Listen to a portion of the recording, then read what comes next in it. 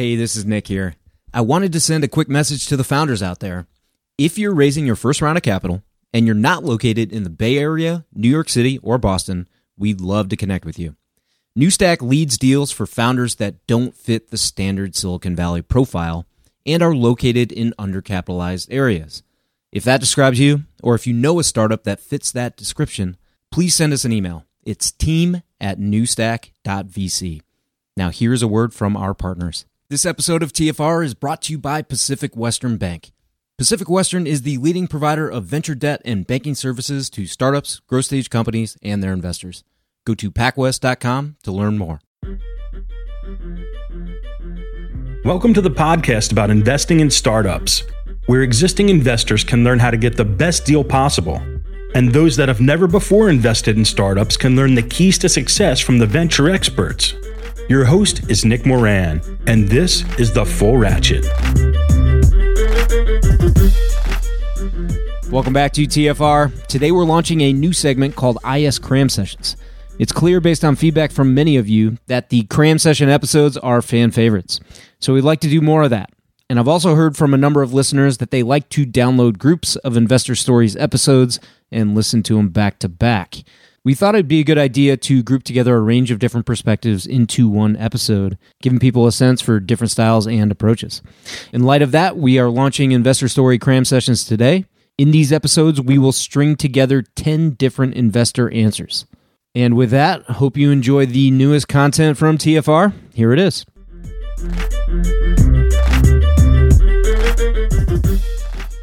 On today's special segment, we have Jonathan Struhl of Indicator Ventures. Jonathan, can you tell us about a startup that you were very interested in but chose not to invest in, and why it was that you passed? One of the companies that I stay awake at night when I think about is a company that we were looking to invest in. I was investing with my partners as angels, but we were transitioning from angel investing to raising a fund. We did not have the liquidity. Our fund wasn't set up, so we had to pass, even though we knew this would be a great investment. It's a company called Fresh Plum. Fresh Plum, we saw the deal. The three of us, my two partners, sat in the room and said, we have to invest. And we talked about it. And it turned out that we just weren't at the time. We had way too much going on and liquidity concerns. So we passed. And then a couple months later, they got acquired by a company called Telepart. And then about 6 months, 7 months, maybe 8 months after that, Telepart got acquired by Twitter for like $550 million. There's a bunch of other examples, but that was an investment we saw and we immediately loved and got away.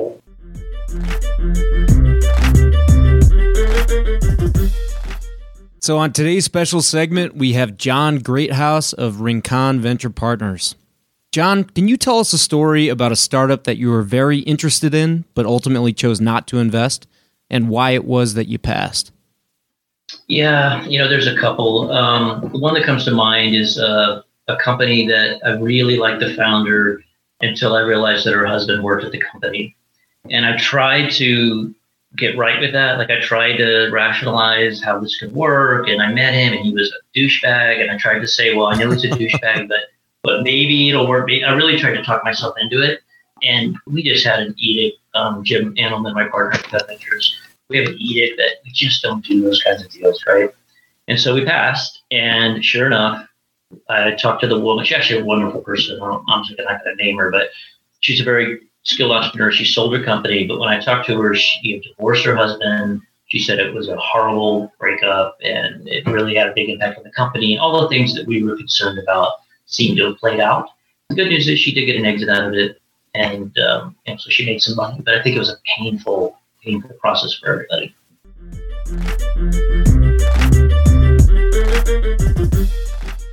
On our special segment series today, we have Joanne Wilson.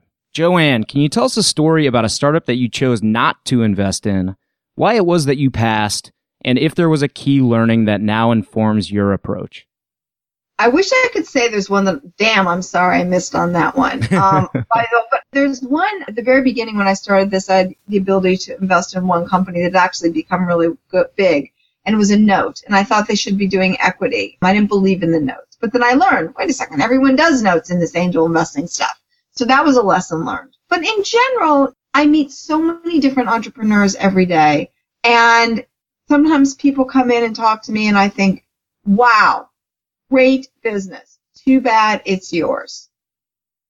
Wow. And so, and other times I have people come and go, wow, you're freaking amazing. This is such an awful business.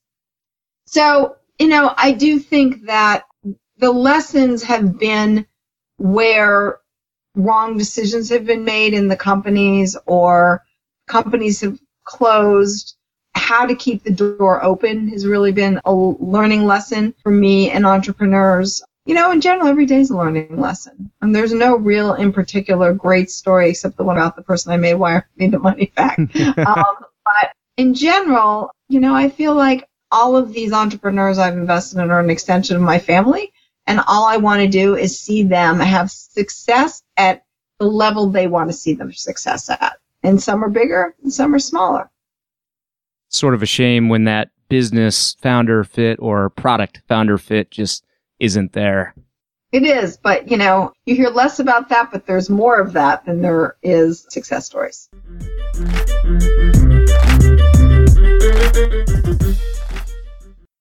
On today's special segment, we have Samil Shah of the Haystack Fund. Samil, can you tell us about a startup that you were very interested in but chose not to invest in and why it was that you passed? Yeah, I think, there's a startup in New York where I actually wrote. So the startup now is valued like well over $500 million by legitimate VC funds. It's a consumer brand company. And it was painful for me because I had actually written a post that I wanted to see a company in this space with this model, which I never do. So that was rare. And then the intro was just thrown to me because I wrote this post by a friend and he was investing. And I had kind of a bad phone call, like in the sense that it didn't wow me. And I just kind of decided based on that, like, hey, I don't know if I buy that. And it's kind of frustrating in the sense that even though I didn't get to meet the person face to face, and if they were local, I probably would have, that investment could have probably, more than returned my fund just one phone call. Wow. So, I have a few stories like that, and every investor does. How much time do you have? Maybe pick out a key one where you learned a big lesson and maybe it's changed the way that you approach things now? Yeah, I think that I had known Goggin from Sprig for a long time, and when he started the company in the seed round, I could have easily just texted him and said, hey, can I put in some money? And he probably would have said, sure. And I remember thinking to myself, I just don't think that idea works. I kind of just dismissed it without just sitting down and taking a minute. And, that was a mistake especially because I knew Goggin and he's very, very special in terms of being a founder. He's a very special person. So I used the reptilian part of my brain around thinking about the idea and categorizing it and dismissing it before really thinking about the ingredients and the other side of my brain. That also may end up being a costly oversight.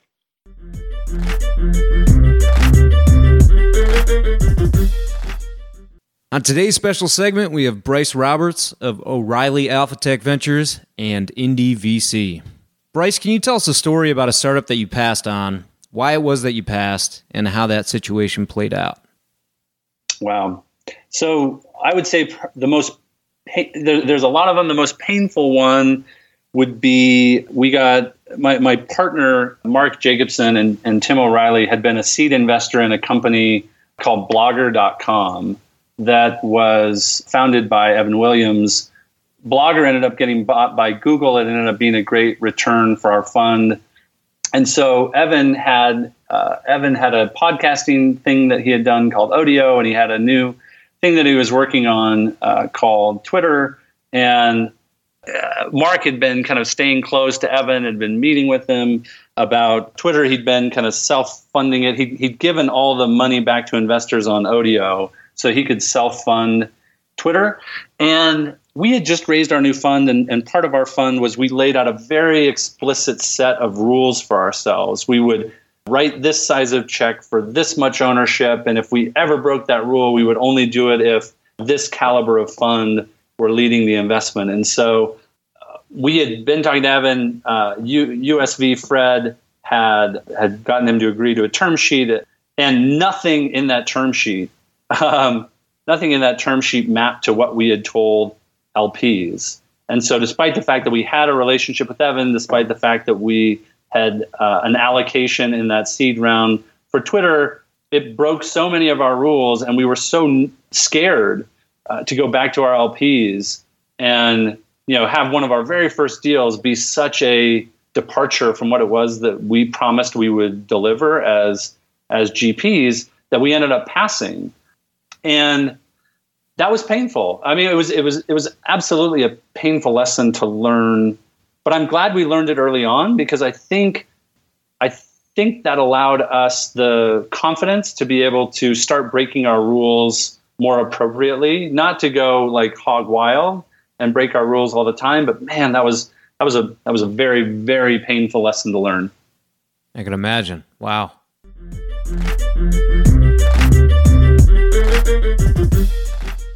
So for this installment of Why I Passed, we are speaking with Troy Henikoff. Troy, can you tell us a story about a startup that you chose not to invest in, why it was that you passed, and if there was a key learning that now informs your approach? Yeah, so I've got a great example. So 2011, we had hundreds of applications and read through them and called our interviews in and announced our class. And right after we announced our class, I got an email from someone who said, "Hey, I applied, didn't get in, but I was wondering if you had 20 minutes and would meet with me anyway." And I said, "Sure." About building community, I always meet with these folks. Guy's name was Jeff. So I meet with Jeff, and he starts telling me what he's doing. And it's sounding amazing. He has a product in EdTech where he's getting students to answer questions online, and his traction is phenomenal. At the time, I want to say he had a couple 100,000 students a month coming to his site. Wow. And the site is called No Red Ink. And so I said, "Wait a minute, why didn't we interview you? This sounds great." And so I immediately go to my computer and look up his application. Turns out that in the application, he's a single founder. Reason number one, we wouldn't consider him.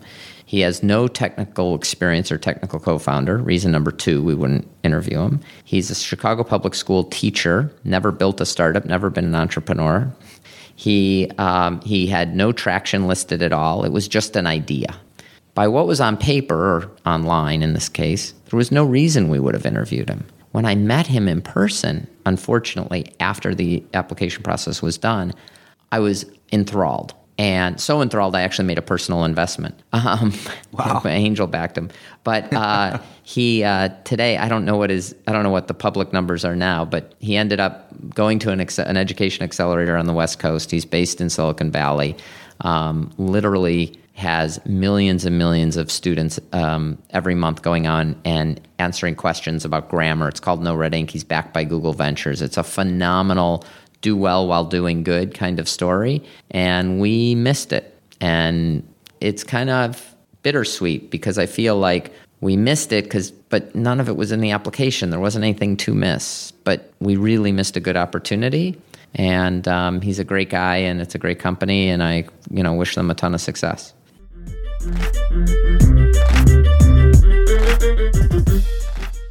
On today's special segment, we have Jason Heltzer of Origin Ventures. Jason, can you tell me about an investment that you're very interested in, but you ultimately passed, and why you decided to pass? I'll talk about FeedBurner. I looked at FeedBurner earlier in my career, and I met with Dick Costolo, who became CEO of Twitter, as we all know. I looked at that business. At the time, they were just getting publishers ramped up. And at the time, their main strategy was, look, we're going to have these RSS feeds, and we're going to be able to push advertising through them. Most people use different reader software to look at RSS feeds, and most of the readers were text-based. It's about just basically plunging a bunch of headlines in front of you and clicking on what looked interesting. I was very skeptical at the ability to put advertising through. The publishers ultimately wanted to convert RSS. They were using RSS feeds to bring traffic back to their websites where they knew how to monetize. So I looked at that and said, I don't see how it's going to get to revenue. But I fundamentally missed how that company was building value. And the way it was building value was building these relationships with publishers. I mean, I don't know how many they eventually wound up. They were eventually acquired by Google for $100 million. Yep. But they had probably thousands of publishers, and they had great publishers. And they also really were instrumental in making RSS a true standard. Both of those things had incredible value. Not to mention a really good engineering team. I didn't see that. I didn't play that out. And, ultimately, advertising was not a way they made money, or certainly not a way they made a ton of money. I could look back and say, well, I was right about that. But it's like saying, I was right about 10% of something, but wrong about 90. You can't. It's like going to Las Vegas and saying, well, I'm really up in the last 3 hours today and yesterday from 2 to 5. You can't pick and choose like that. And so, ultimately, that was a successful business. And I think, look, you can't just ignore revenue and in a business model and say, well, the value can be created by eyeballs and traffic. We learned in the late 90s, we learned even in the late 2007, 8, 9 time frame that you can't build on that. But there are ways to create true strategic value through partnerships, relationship with customers. I think Grubhub demonstrated that with the relationship with restaurants, with the data that it achieved with delivery circumferences that no one else had, that they got menu data no one else had. Those are really, really valuable things that don't necessarily show revenue immediately, that you have to be able to extrapolate and see, is a company later on going to pay strategic value for this? And that's something that I've certainly changed since the FeedBurner deal to look at things more holistically.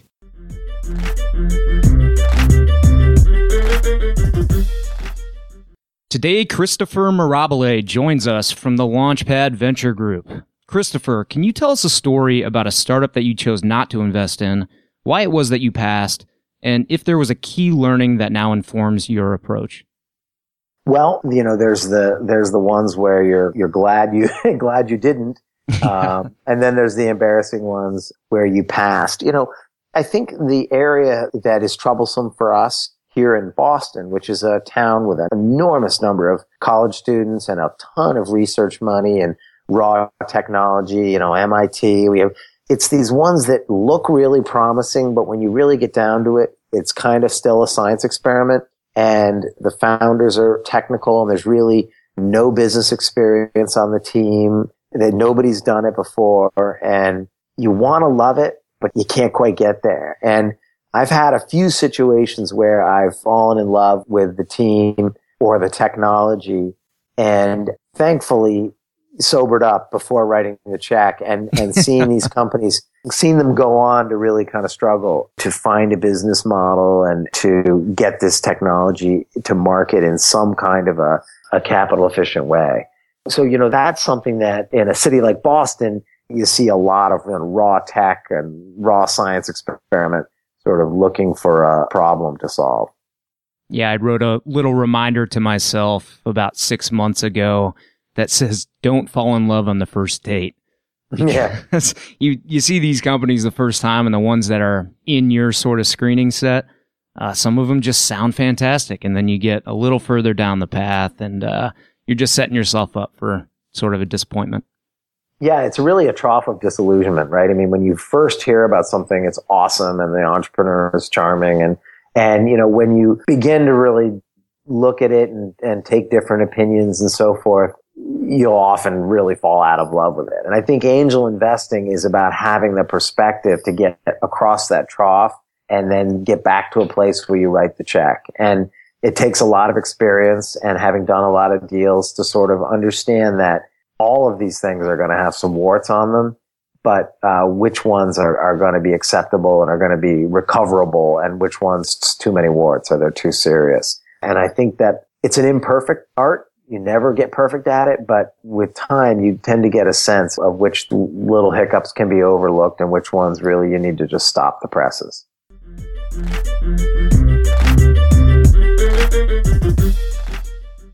At this point, if you're a VC, you've heard of Carta. You've probably even accepted securities from a portfolio company on the platform. It feels like every new company is using Carta, and there's already 16,000 VC-backed companies on the platform. They also offer tools and services for VCs like fund administration. Carta has an army of fund accountants delivering high-quality service and dedicated teams of engineers, constantly improving the functionality of their user-friendly investor platform with in-app quarterly reporting, real-time fund metrics, LP portals, and more. It's also easy to switch from an existing fund administrator or to augment your in-house team with their service. Learn more about their services at carta.com/investors. And this episode of TFR is brought to you by Pacific Western Bank. Pacific Western specializes in providing financial services to startups, growth stage companies, and their investors, helping to navigate financial obstacles by providing access to funds and expertise. Pacific Western's customized products and team of venture banking specialists provides a banking experience designed specifically with startups and VCs in mind. If you run a tech company or if you invest in tech companies, it's strongly advisable that you build a relationship with the folks at Pacific Western. Go to pacwest.com to learn more.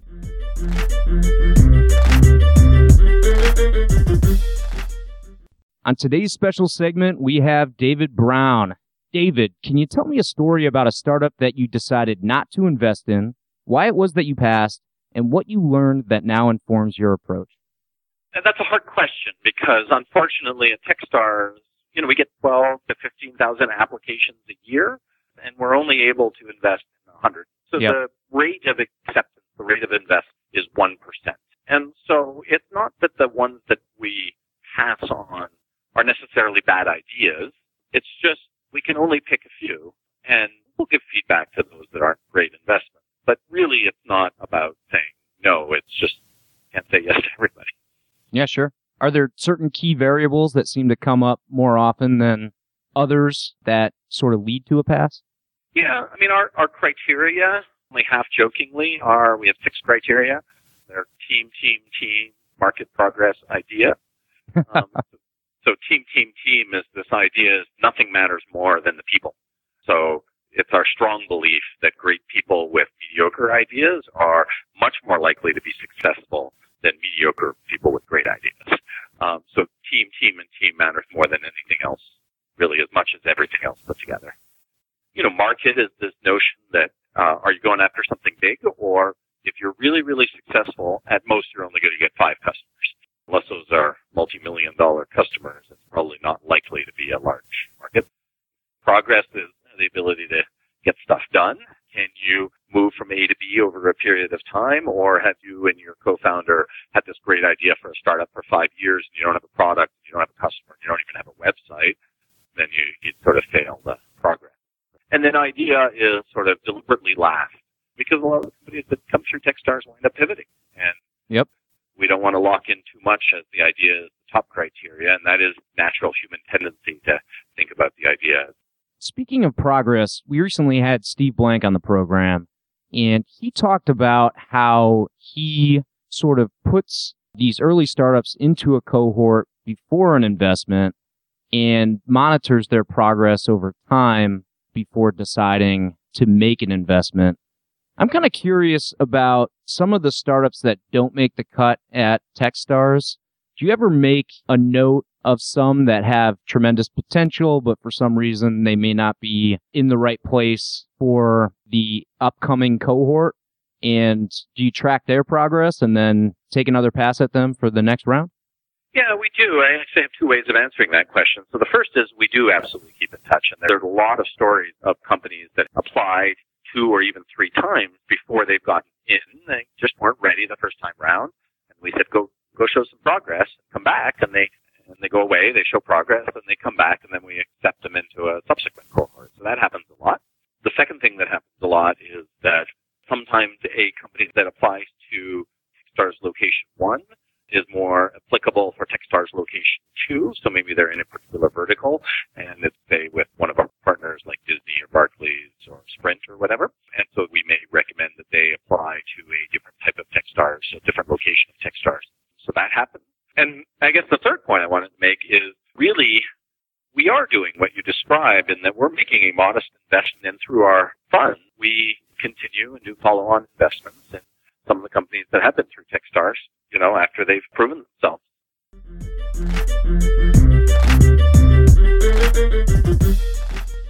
So our special segment series is called Why I Passed. Can you tell us a story about a startup that you evaluated that you did not invest in and why it was that you passed? Sure. Early stage investment, so a seed investment in a company that was started by a professor, and she had a co-founder, and the co-founder was CEO, and the professor was the CTO. And it was her work that she had done, from a research perspective. And, as we got into it, I was very excited about what they were working on. I was core technology. I like the people. I was not convinced that the person who was the CEO was a long-term CEO. And rather than play a bait and switch game in that situation, I generally talk about that before I make the investment.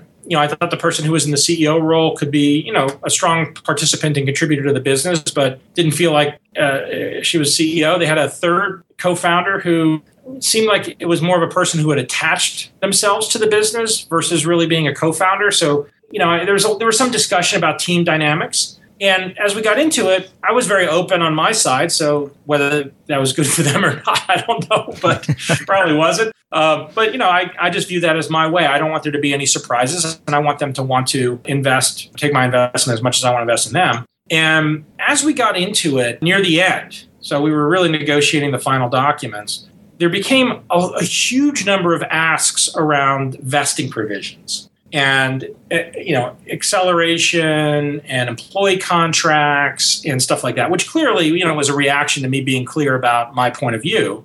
And then there became some stuff around the IP that was from the professor and what happened and who kept it and whether the company kept it or whether she kept it. And it really got to the place where it was clear that they were really struggling with whether they wanted to take the money or not, or do this deal or work together. And I had a direct conversation with the entrepreneur. And at some point I said, I'm not sure that I passed in this case so much as they decided not to go forward with the deal. I think it was both. And in that case, they had a company that was nascent. They hadn't raised any money. And I did it as gracefully as I possibly could. I paid for their legal fees. And I just said, let's call it a day. Hopefully we've all learned something from this. And off you go. And, about 6 months later, they dissolved the company. The relationship between the three people evolved kind of the way I'd expected. And that entrepreneur ended up starting a new company, again, based off of her work. And I'm not an investor in that company. We never really engaged around it. So, I don't know whether I would have been or not. And I'm happy that she got the company that she sort of had a dream about up and going and finance is doing something different than that first company from 4 or 5 years ago, but still based on her research. So that's one that sticks out in my mind. I just had another situation like that, not one that I was directly involved in, but one that, I know the people involved, both the entrepreneurs and the angel investors, that just fell apart at the 11th hour because of almost exactly the same dynamics. So it's at some level, it's a trust issue between the entrepreneurs and the investors. And I like to believe that the more open and direct the investors are in advance, the easier it is for the entrepreneurs to process whether they want those investors. And if for some reason an entrepreneur doesn't want me as an investor, that's fine. I got lots of things to invest in, and I absolutely do not want to be somewhere where I'm not wanted. I think the worst thing that can happen is that people don't say what's on their mind and how they're approaching things and what they're thinking about or concerned about. And then you do get in a situation, where you've invested and then something plays out a certain way and there's contention. That generally sucks pretty bad.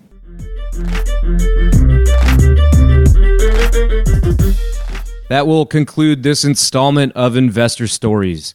If you're enjoying the program and would like to see it continue, take a moment and leave a 5-star review in iTunes. Also, if you'd like updates on new content from TFR, as well as the top 10 VC articles every week, go to fullratchet.net and sign up for the newsletter. Okay, that will wrap things up for today. Until next time, over-prepare, choose carefully, and invest confidently. Thanks for joining me.